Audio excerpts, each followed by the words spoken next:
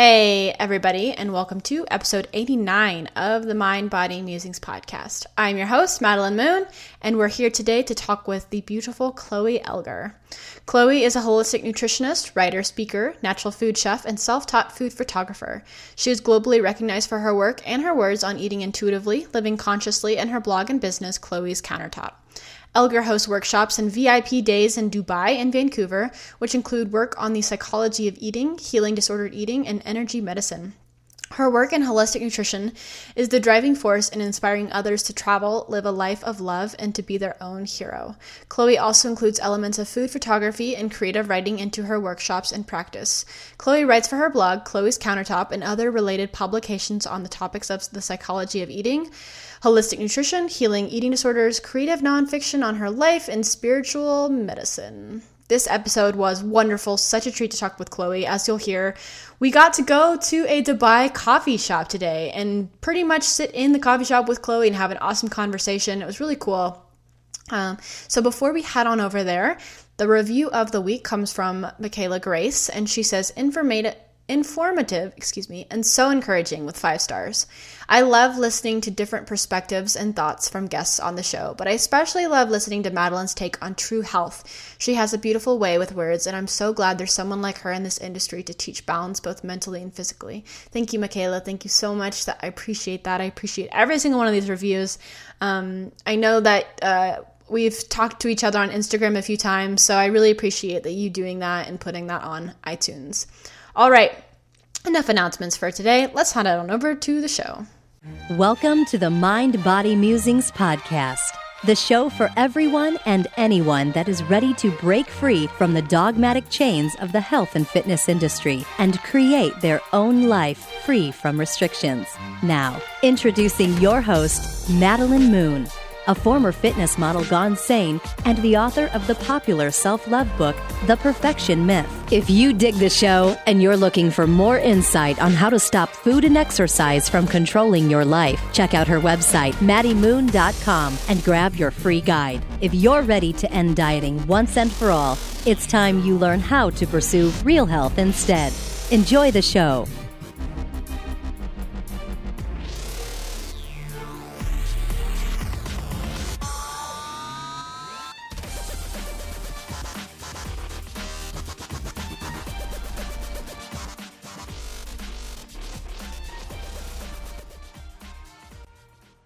Hey everybody, and welcome back to the podcast. I am here with Miss Chloe. I am so excited to talk to her. We have been trying to get this thing scheduled for a while now, and she is in, correct me if I'm wrong, Dubai, I believe? Yeah, that's right. That's amazing. So she's in Dubai, and her internet's not working so well in her home, so she's doing this interview from a cafe. So let's all just pretend like we're in Dubai in this cafe together having this awesome interview session. So how are you doing, Chloe?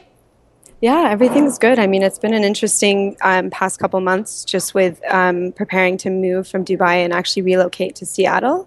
But it's also been really great because I about 6 months ago decided to leave my full-time job and fully do Chloe's Countertop. So it's also been like a big, leap of faith and just going for it and believing in myself. So the past 6 months have been pretty crazy. Also got engaged. So there's just like a lot of things that I've been planning and getting things. And I know that just like your background, that I tend to have this kind of need to plan things really well and like make sure that they're perfect and that kind of thing. But at the same time, it's also about allowing yourself to just go in the moment, like this whole cafe conversation, just allow whatever happens to happen and practice that self-kindness, because it's life. Like life can sometimes be hard, and it's one of the things that I really work on and try to practice with my clients, as well as like this forgiveness and kindness to yourself. But yeah, it's been really interesting. Yeah, that was beautifully said, and that's a great example, like going with the flow. I myself am a very everything has to be in its place, everything has to be orderly, like it has to be what I expect it's gonna be. And then when I get thrown off, sometimes I'm like, what? This was not a part of my OCD perfection plan. And I have to just like chill out and remember like it's okay. I believe everything happens for a reason, and that's part of the fun. It's something new, it's something different. It's not always the same thing every single day. So it is good to be able to see those moments in life where you can just like chill the heck out and be okay with it. Absolutely. I think that it's something that really came up for me preparing for this talk, because I was trying to, like everything in my life, I was trying to think about how to make it special and unique, and like how to connect with the person that I'm speaking to, or the audience if I'm speaking to them. And there's always the same lesson, which is that, let it go. Stop planning, just be who you are in that moment. And there's nothing to figure out. It's the theme, nothing to control. It's just about just being who you truly are in that moment, and that everything will be fine if you trust that. So exactly. Again, the lesson comes around. Exactly. So let's go ahead and go into your background, your story, how you got to where you are today, how you became Chloe's Countertop. Yeah. So my story is pretty interesting. I was born in Canada, but when I was 4, I moved to Malaysia because my dad is in the oil and gas industry. So we relocated and became expats when I was really young, and was in Malaysia for 13 years until moving to Vancouver for high school. So I was always around this kind of business expat lifestyle. And when I moved to Vancouver, I went and did my degree in psychology, and again, was kind of like looking for my purpose in life and trying to figure out what it was that would make me special. But something that was always a common theme in my life was health and wellness.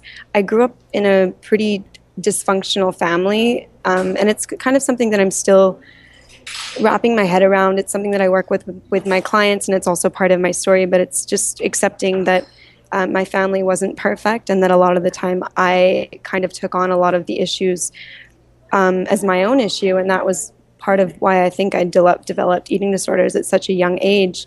But moving to Vancouver, again, it was like this whole trying to control things and be perfect, but a lot of it was just this development of a big obsession with health and wellness. So I went I was looking at becoming a chef, going to culinary school. But part of my problem was that I really had a big issue with eating animal meat and working with animal meat, because I had just recently kind of become a vegetarian. So I was working in Whole Foods, and someone had brought me to holistic nutrition.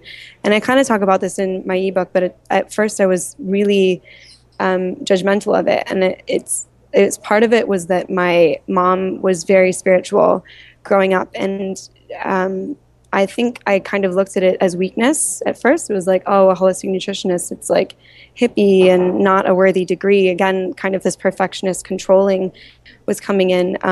But funnily enough, within 2 weeks, I was in the office of the general manager and, had the meeting to start the schooling. So I started that, and that was really the biggest shift in my life, because I grew up with eating disorders. And up until that point, they were really what were ruling my life. And it was when I started to change my relationship with food and start to become aware of the underlying reasons why I had them and why they were controlling me, that my life completely changed. And that was kind of when Chloe's Countertop was developed. It was just such a huge gift for me to suddenly be able to finally allow myself to heal, and therefore embrace, what I've been here to do, which is to, be a healing source for other people. But when I was sick myself, I was never able to get out of my own way and do that. So, and that's when Chloe's Countertop kind of was developed. And that's such a beautiful story. I love how that just came to be organically through your passion. And let's go back before we talk about how being a holistic nutritionist helped you with your relationship with food. Let's talk about like those eating disorder days. How did that start? How did your personal eating disorder start? And if you don't mind sharing, what did you have? Yeah, so it was probably when I was around 11 or 12 years old that I started to become really, obsessive about the way that I looked.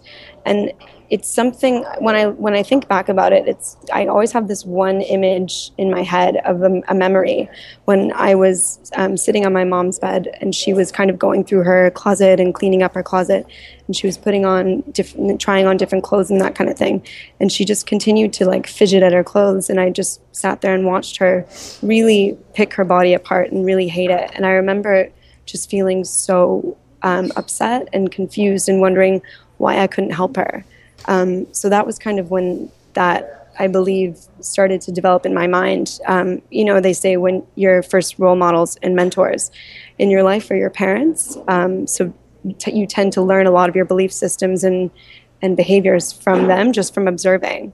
So part of that was part of the development. The other thing was that my parents did have a very dysfunctional relationship. So I grew up around a lot of fighting and conflict and emotional abuse. So for me, that in itself was really difficult to witness my parents constantly be both in pain.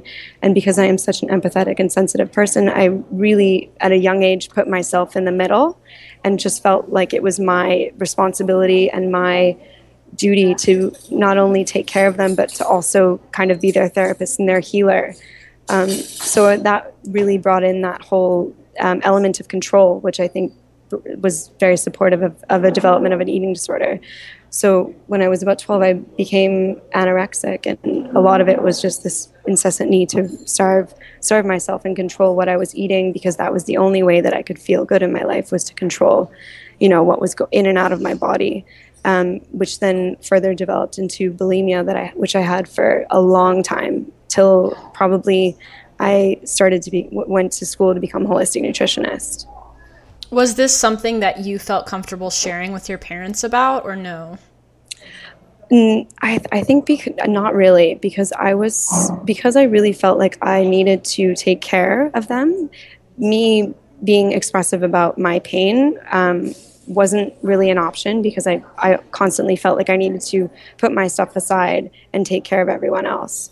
So I was really in the dark. Everyone else was in the dark for a long time about my issues. And because I didn't lose a drastic amount of weight for a while, it didn't seem physically like something was that wrong with me. But in terms of my emotional relationships, my anxiety, the way that I was talking to people, the way I started to slowly, remove myself from social situations, I think my family started to catch on. But at a young age, my dad, in the oil and gas industry, he was never there. So for him, he didn't really have much insight into what was going on. And I think for my mom, because it was so much of a reflection of what she also had going on within herself, it's like you don't always notice what's going on around you unless you're aware of it within yourself. So I think that was kind of why it was difficult for my parents to manage it, or to even notice it. Mm-hmm. This is a tricky question, a tricky-ish question, I guess. But for parents that are maybe going through something that, it sounds like your parents went through, like dysfunction in their family, is there any way they can avoid, say, like causing this type of control mechanism within their kids? Like, Is there anything you wish your parents would have done differently that would have avoided you going through anorexia and bulimia? Is there anything they could have done? I think with kids, it's really important to make sure that they know that their lives and their issues are not the kids' responsibility. I think kids, they want their parents to be happy, and they want their parents to feel loved. So that if you see your parents in pain, your automatic response is to want to take care of them or to help them.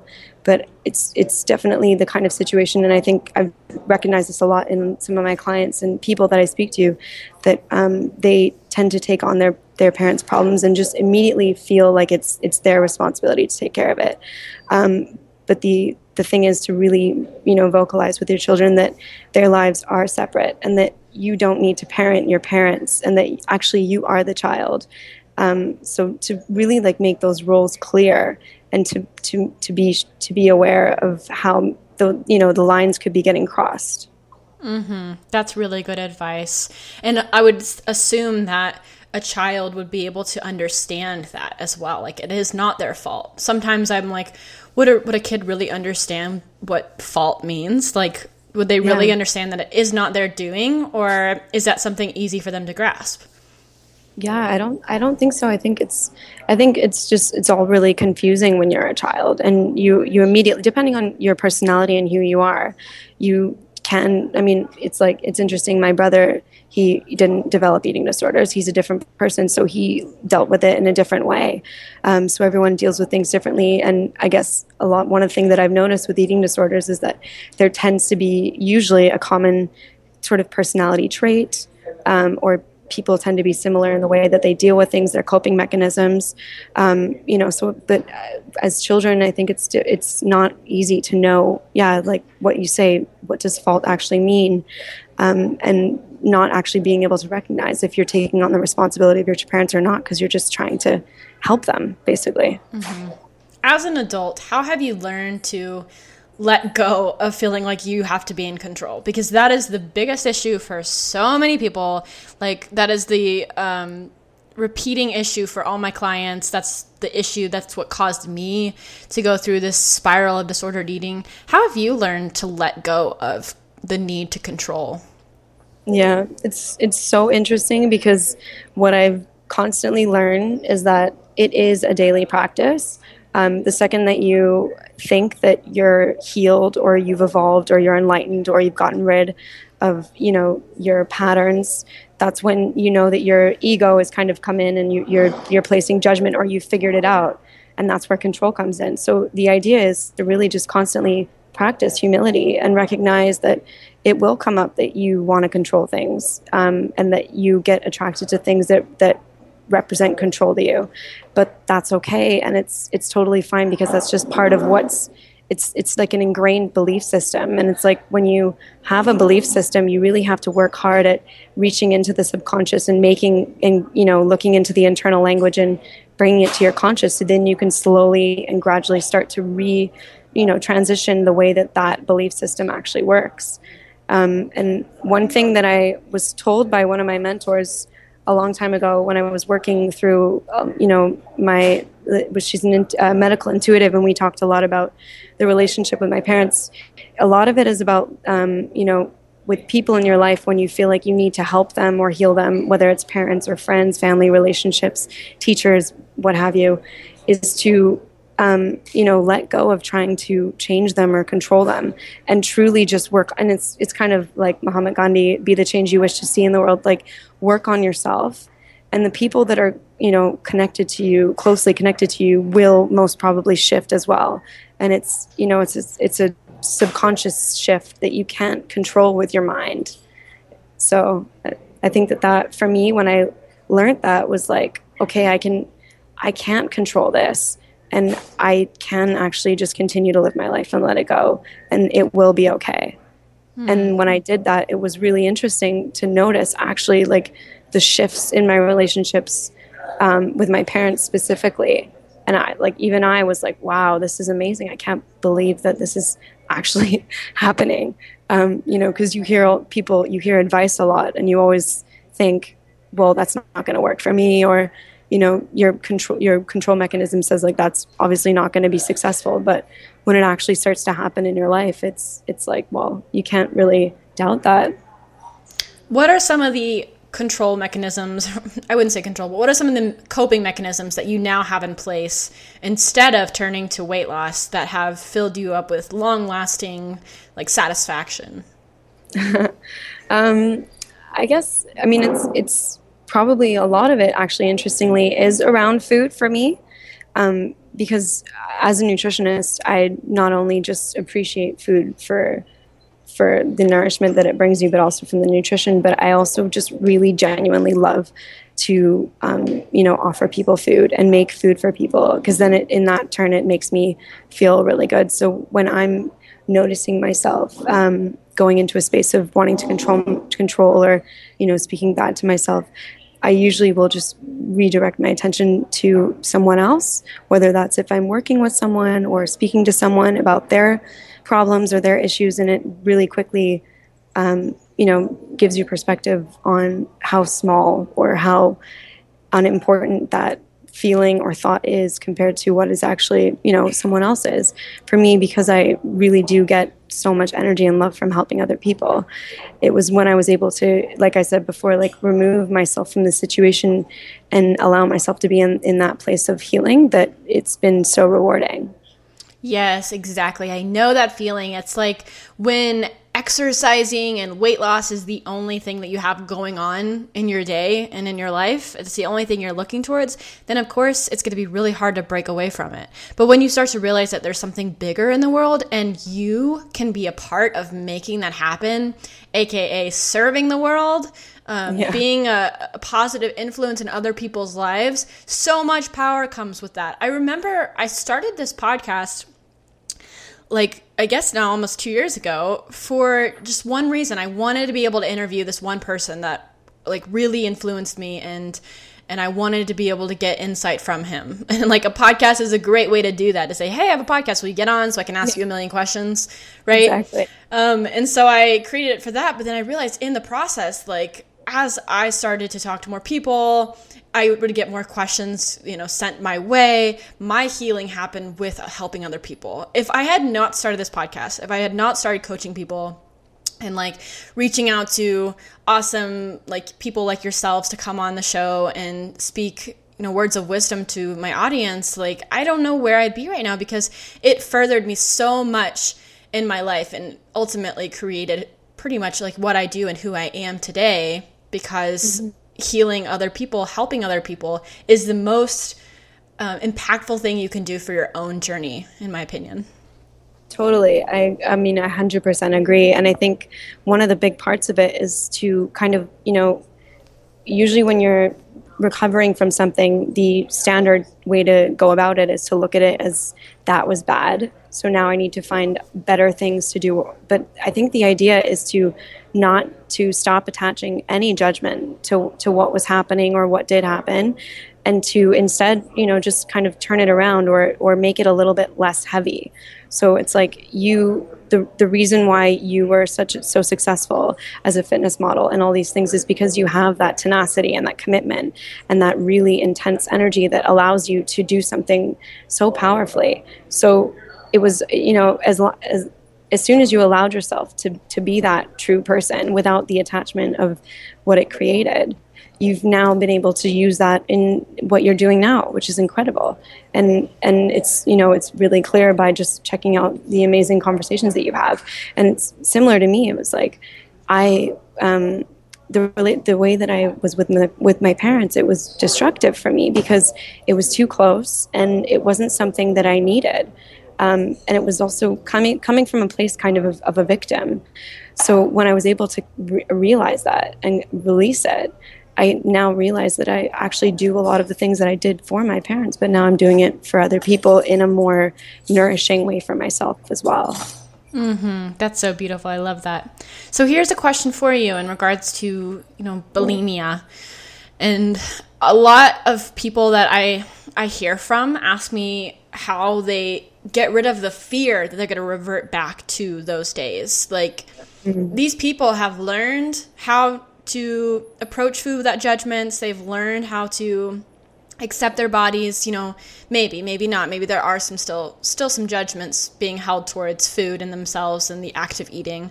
But besides that, what kind of advice would you give someone who has had bulimia in their past? They have worked through it. They haven't had any kind of binges in years, but they just always have that little thought in the back of their head when they approach something sweet or something salty, like don't overdo it, only eat this much, Yeah. I know shedding the judgments is so important, not to have those rules before you go into having the food, like not having only eat this much or you're bad, But how do you get rid of that identity that you hold so much, fear towards?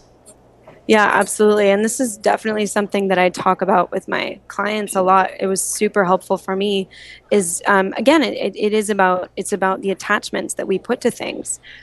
So, when I was quote unquote recovering from bulimia, what I really feel was when I was able to kind of release it was when I stopped telling myself that I was recovered or that I could never do it again or that I needed to get rid of it. Because when you put that sort of, meaning or value into something, it has power over you. it's like when I finally I just decided, like, if I have a bulimic episode, that's okay. It's not the end of the world. It doesn't mean that everything is lost, and it's part of this whole control mechanism. It's like all or nothing. So it was just like making it a lot less heavy. And it's like with clients, I say, if you're craving something, eat it. Like, don't think about it. Don't make a story about it. Don't try eat something else and then you end up, eating it after. Just allow yourself to eat it and then move forward. And we tend to dramatize, like humans love to dramatize everything. It's like, no, but this happened, and like, if I don't do this, then I'll be this way. It's just like, just allow what happens to happen, and remove the judgment and the attachment that you've created. And again, it's about this belief system. It's like, if I am not bulimic, then I am this, and then I'm healed. But it's like, your behaviors don't define you. What you eat doesn't define you. It's just an action. You're a much deeper, there's much more to you than that. So it's just like recognizing that, I think. Oh, yeah, that was the most perfect answer I could have ever asked for. Great. Really, that like hit the nail right there on the head, because whenever I think about like, people who do reach out to me, it is that fear of like not being able to say they're recovered anymore. That's the scariest part of all of it. And that's just another label. That's no better than saying like, I am a clean eater, and like having fear of not eating anything clean, because if you break that clean eating label, then you're a failure. And it's the same thing to go with this. It's like putting that label on yourself. I'm recovered, and then like if you do anything outside of those borderline boundaries that you set for yourself in your mind that you made up, then you're no longer on that road. And then that's when you're like, well, I might as well just continue to hurt myself or, indulge in this pain that I'm feeling, instead of feeling okay with getting out of it and being like, all right, that was one action that I've done in my day out of like 200 different actions, and that's okay. I'm moving on because I am still me. I am not defined by this process. I'm not defined by which stage of healing I'm in. And we all make choices and do actions every single day that may not be the most beneficial to us, but it doesn't mean that they're bad or they're good or this and that, and getting rid of that mentality altogether. Totally. And the other thing is that when you kind of allow that to happen and you stop creating that drama around it, then you actually give space to then understand and discover what is beneath that. So it's like, why is that urge coming up? And then over time you bring more and more awareness to it. It becomes less and less heavy. So it's like, again, it's a journey. It doesn't happen overnight. And like I said, it's a practice. Right. You never get rid of these things. You never get rid of your memories it's just a lot like allowing them to be there.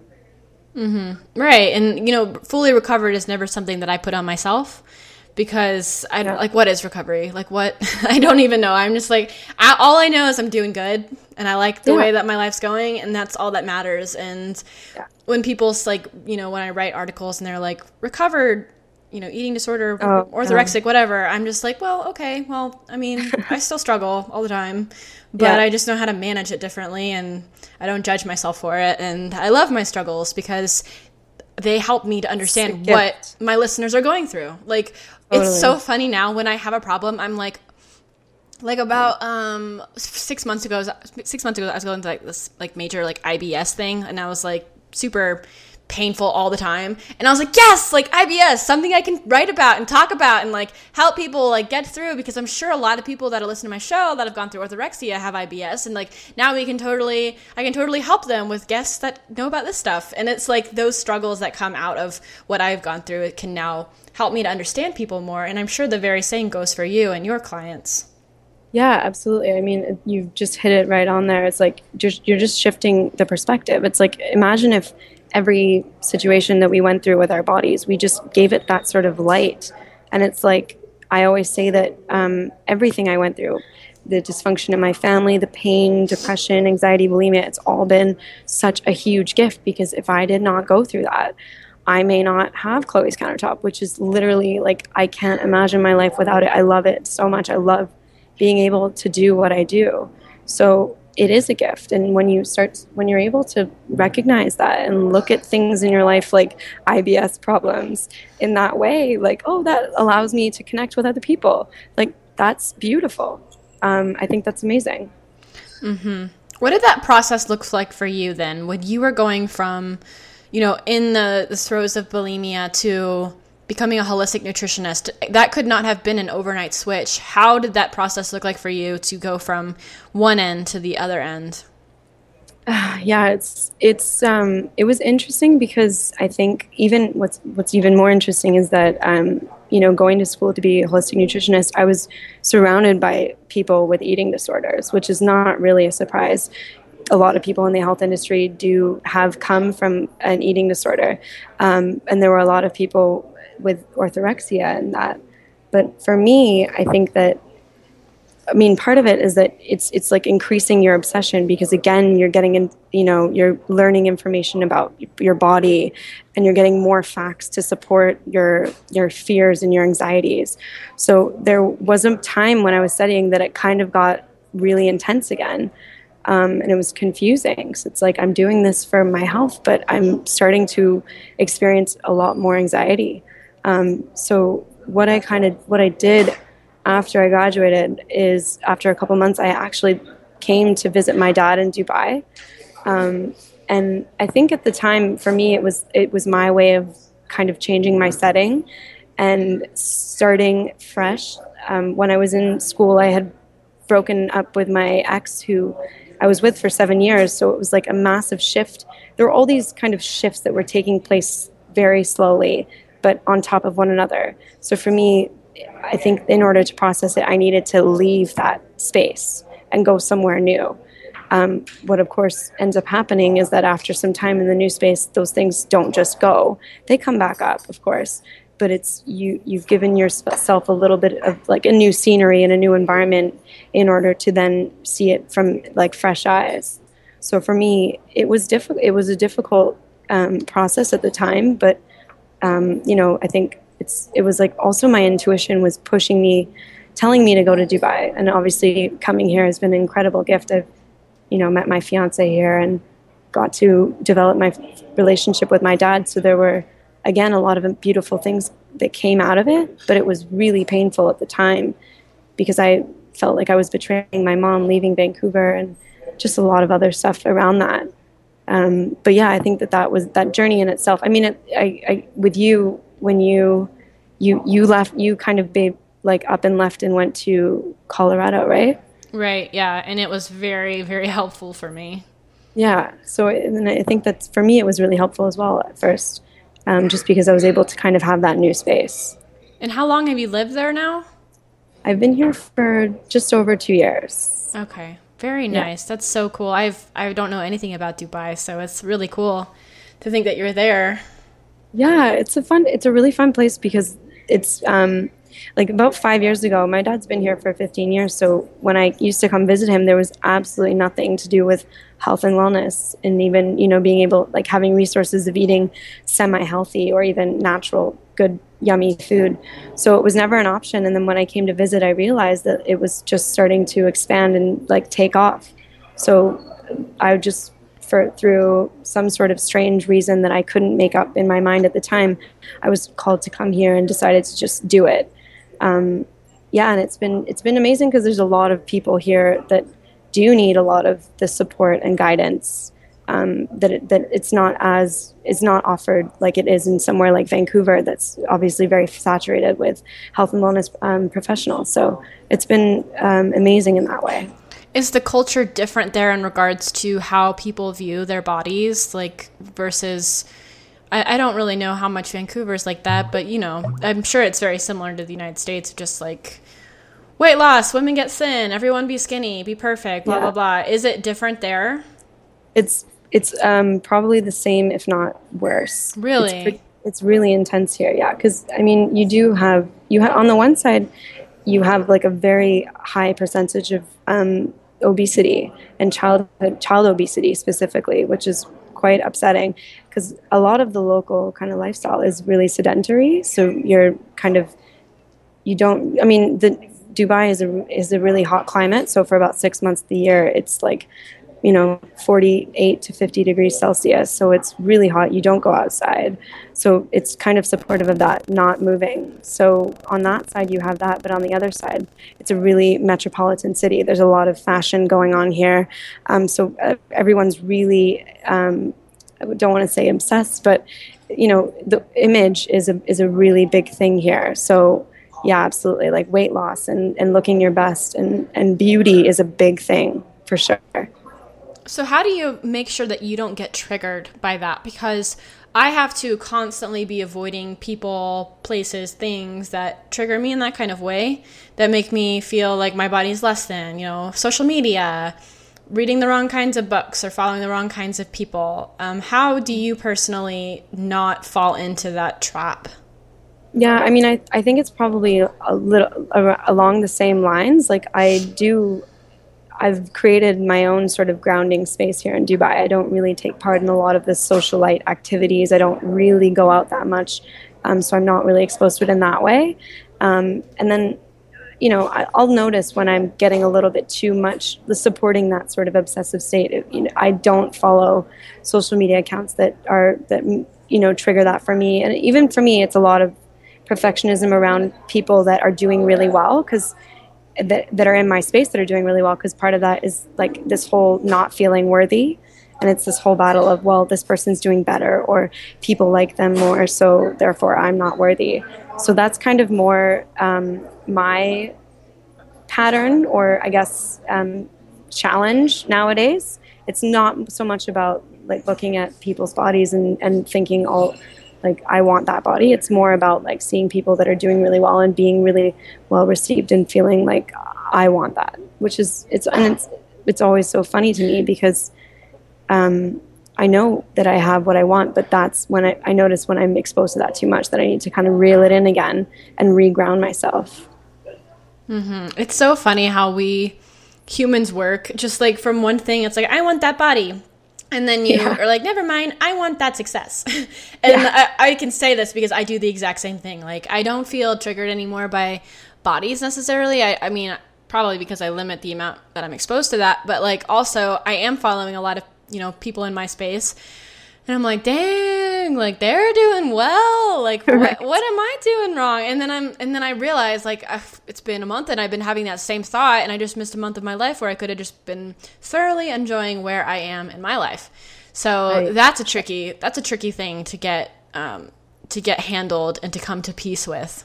Yeah, and I mean it's like what you do in the way that you do things in one part of your life is the way you do things in all parts of your life. So, I mean, again, it's about humility. Like the humbling part of it is like for me to like checking out your website and your podcast. I do think like she's doing incredible. So it's like there's people around you that are thinking a reflection of just what you're thinking about other people. It's constantly that flow of energy is always going around.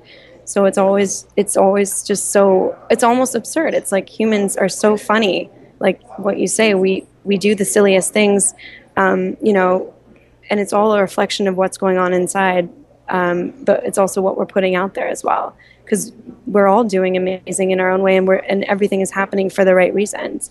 It's just taking that moment to appreciate it and recognize that these kind of thoughts and obsessions will come up. It's okay just to let them come up, really. Mm-hmm. Exactly. We're all thinking the same things about each other.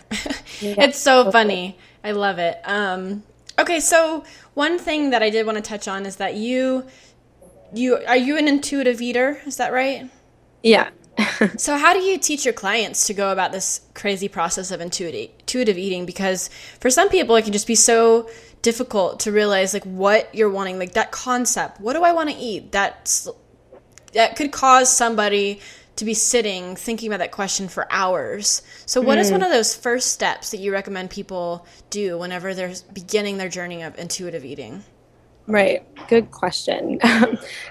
So first, I think part of it is, again, going into the whole craving thing. And especially when you're just starting out, it's like you need to reestablish the connection between your mind and your body, because we as a society have been basically conditioned to disconnect our mind and our body through social media, through media, through learning. Like we've learned that, have a headache, take a Panadol.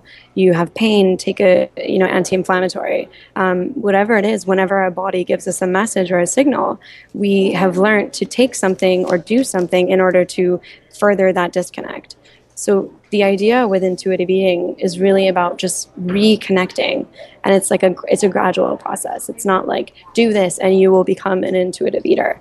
The other thing is like every single person is intuitive. That's always something that's interesting. Like, yes, some of us are a little bit more intuitive than others because of our exposure, the way we brought up, people we've been around, but everyone has an intuition. So it's just about, fostering that natural ability. So the first thing, like I said, is about just allowing yourself to eat the food that you're craving. So if you're craving something, eat it, and then let it be. Stop, notice the internal language that's around it, and still eat it anyway. And as you gradually do that and practice that method, the weight of that eating that food will become a little less powerful on you. And then from there, I lost my train of thought. Cravings. Oh yeah. So, and then the other thing about it was, when you're kind of getting further along, is like asking yourself, when you think about eating, am I actually hungry? And what am I hungry for? So it's like understanding the emotional relationship that we have with food, and potentially looking at maybe why we're eating. Are we eating because we're hungry? Or are we eating because we're upset or we're stressed out or we're scared of something? So it's really just like small things that work for you. Not everything works for everyone, but it's just recognizing and learning the tools that will help you to reestablish that connection between your mind and your body. Those are great starting points. I love those. Definitely listening to your body and what it's finally trying to tell you, and like being like, okay, that's fine. I'm not going to judge you for wanting a certain thing or feeling a certain way. So are some of these tips inside of your new ebook? Tell us about that book. That is right. Yeah, they are. So my ebook is basically, it's kind of an introduction to Chloe's Countertop. I'm still figuring out the title. I've realized that choosing a title for a book is a very difficult thing to do. It's easier to write it than to choose the title. But basically what it is it's an introduction to living consciously and intuitive eating. So it's 50 recipes that are all plant-based, that are my favorite recipes. But it's also an introduction to my story, eating disorders, the psychology of eating, and, kind of about building a holistic kitchen. So it's like the steps on how to start to live like what we're talking about, living a conscious life and reestablishing that connection to your intuition. Awesome. And where can people find you if they're listening to this and they don't have the show notes pulled up? Yeah, so I'm pretty present on Instagram. But if you search for me on Instagram, it's Chloe's Countertop, and you can also find me on my website, www.chloescountertop.com, and there you'll find all my social media handles and everything, with Twitter, Facebook, YouTube, and my ebook I'll probably be starting to sell it and promoting it in the beginning of April. So. And you can also sign up for my Chloe's Countertop community, and you'll get lots of information and special gifts and news on when things are coming out. Awesome. Sounds great. So before we wrap this up, we're going to do a quick fire round. You ready? Ooh, okay. Sounds great. Okay. Number 1, what does body freedom mean to you? Love. Do I need to answer with one word, or you can do whatever? You can do one word. You can do 100 words. Great. Probably not. So for me, body freedom is just about embracing exactly who you are and how you feel right in this moment. So noticing you're fidgeting your body, or feeling like you don't like the way that clothing fit, or whatever it is, and just allowing that to be, and switching the energy around. Mm-hmm. Into a space of love. What is a must-read book? Oh, that's a good question. I always really loved the book Portia de Rossi's book, Unbearable Lightness. If you're interested in reading about eating disorders and stuff and stories, because for me, I always love learning about people's stories and connecting with people's stories. I think that embracing your story and being able to share it is really about how we connect with each other globally, and also start to heal yourself. So I found, for me, when I was in my thickness of eating disorders, reading Portia de Rossi's book was really helpful for me because I just didn't feel alone. And I think that that's really important. Mm-hmm. If you could interview anybody in the world, who would it be? Oh, I think I would probably right now interview Elizabeth Gilbert, because I just finished reading her book, Big Magic, and I'm like kind of obsessed. What is a future dream that you're working towards? I think a future dream is for me, it's just to continue doing what I'm doing and allowing myself to, reach my potential and kind of spread my story and connect with people so that I can help myself, but also help others globally. What is the best movie you've watched in the past month? Oh, that's a good question too. I forget. Oh, well, okay, no, I don't forget it. It's called Unity, and it's a documentary. It's by the producers of Earthlings. But if you haven't seen it, I literally tell everyone they need to watch it. A lot of the stuff that it touches on is kind of a lot of what I work on myself and speak about in my ebook. But it's really just about the fact that we're all the same and we're all connected to one another. And despite all of the issues in the world, the one common thing that is never changing is that we are all one. And I just think it's such a phenomenally powerful message and so well done. I'm going to be watching that today. Please do. That sounds great. I will. Okay, next question. Favorite way to unwind at the end of a long day? Probably cook dinner and have wine with my fiance and watch like a really good movie. Comedy. What's a country you visited and loved, or a country that you really want to visit? I think it's a tie. For me, the places that I've visited and loved are Portugal and Vietnam. And a place that I really want to go to is... I really want to go to New Zealand, actually. That's so cool. I'm going there this summer. Are you? Yeah. Oh, that's amazing. That's the plan, at least. I know what you mean. It's like, yeah, I think I'm going, but I'm just so drawn. The nature, it just seems like such a natural, expansive place that, I feel like if you go there, you'll just like be able to breathe and everything, and seems like such a magical place. Mm-hmm. That's how I feel. I'm mostly just obsessed with Lord of the Rings. I have been since I was...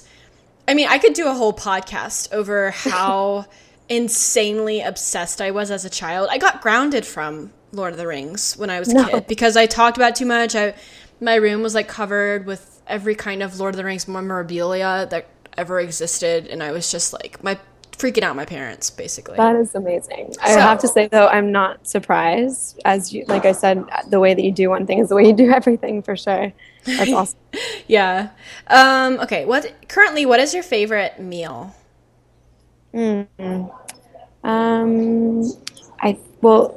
It's super simple, but I think what I've been kind of obsessed with lately is just having in the morning quinoa with tahini, with like fresh figs and cinnamon, and it's so good. I just stumbled on it the other day and I was like, this is amazing. So yeah, pretty simple, but that sounds really good. I'll have to try it. Yeah, it's a good combo. If you could challenge everyone listening to this to let go of something, what would that be? I would say let go of your inner judgment.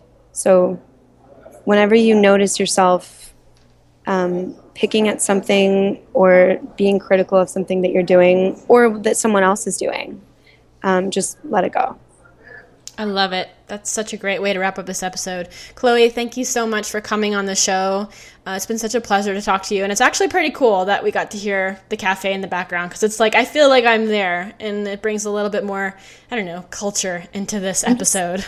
I'm just bringing Maddie Moon all the way to Dubai. Yep. It's all good. I feel like it. I feel like I'm there.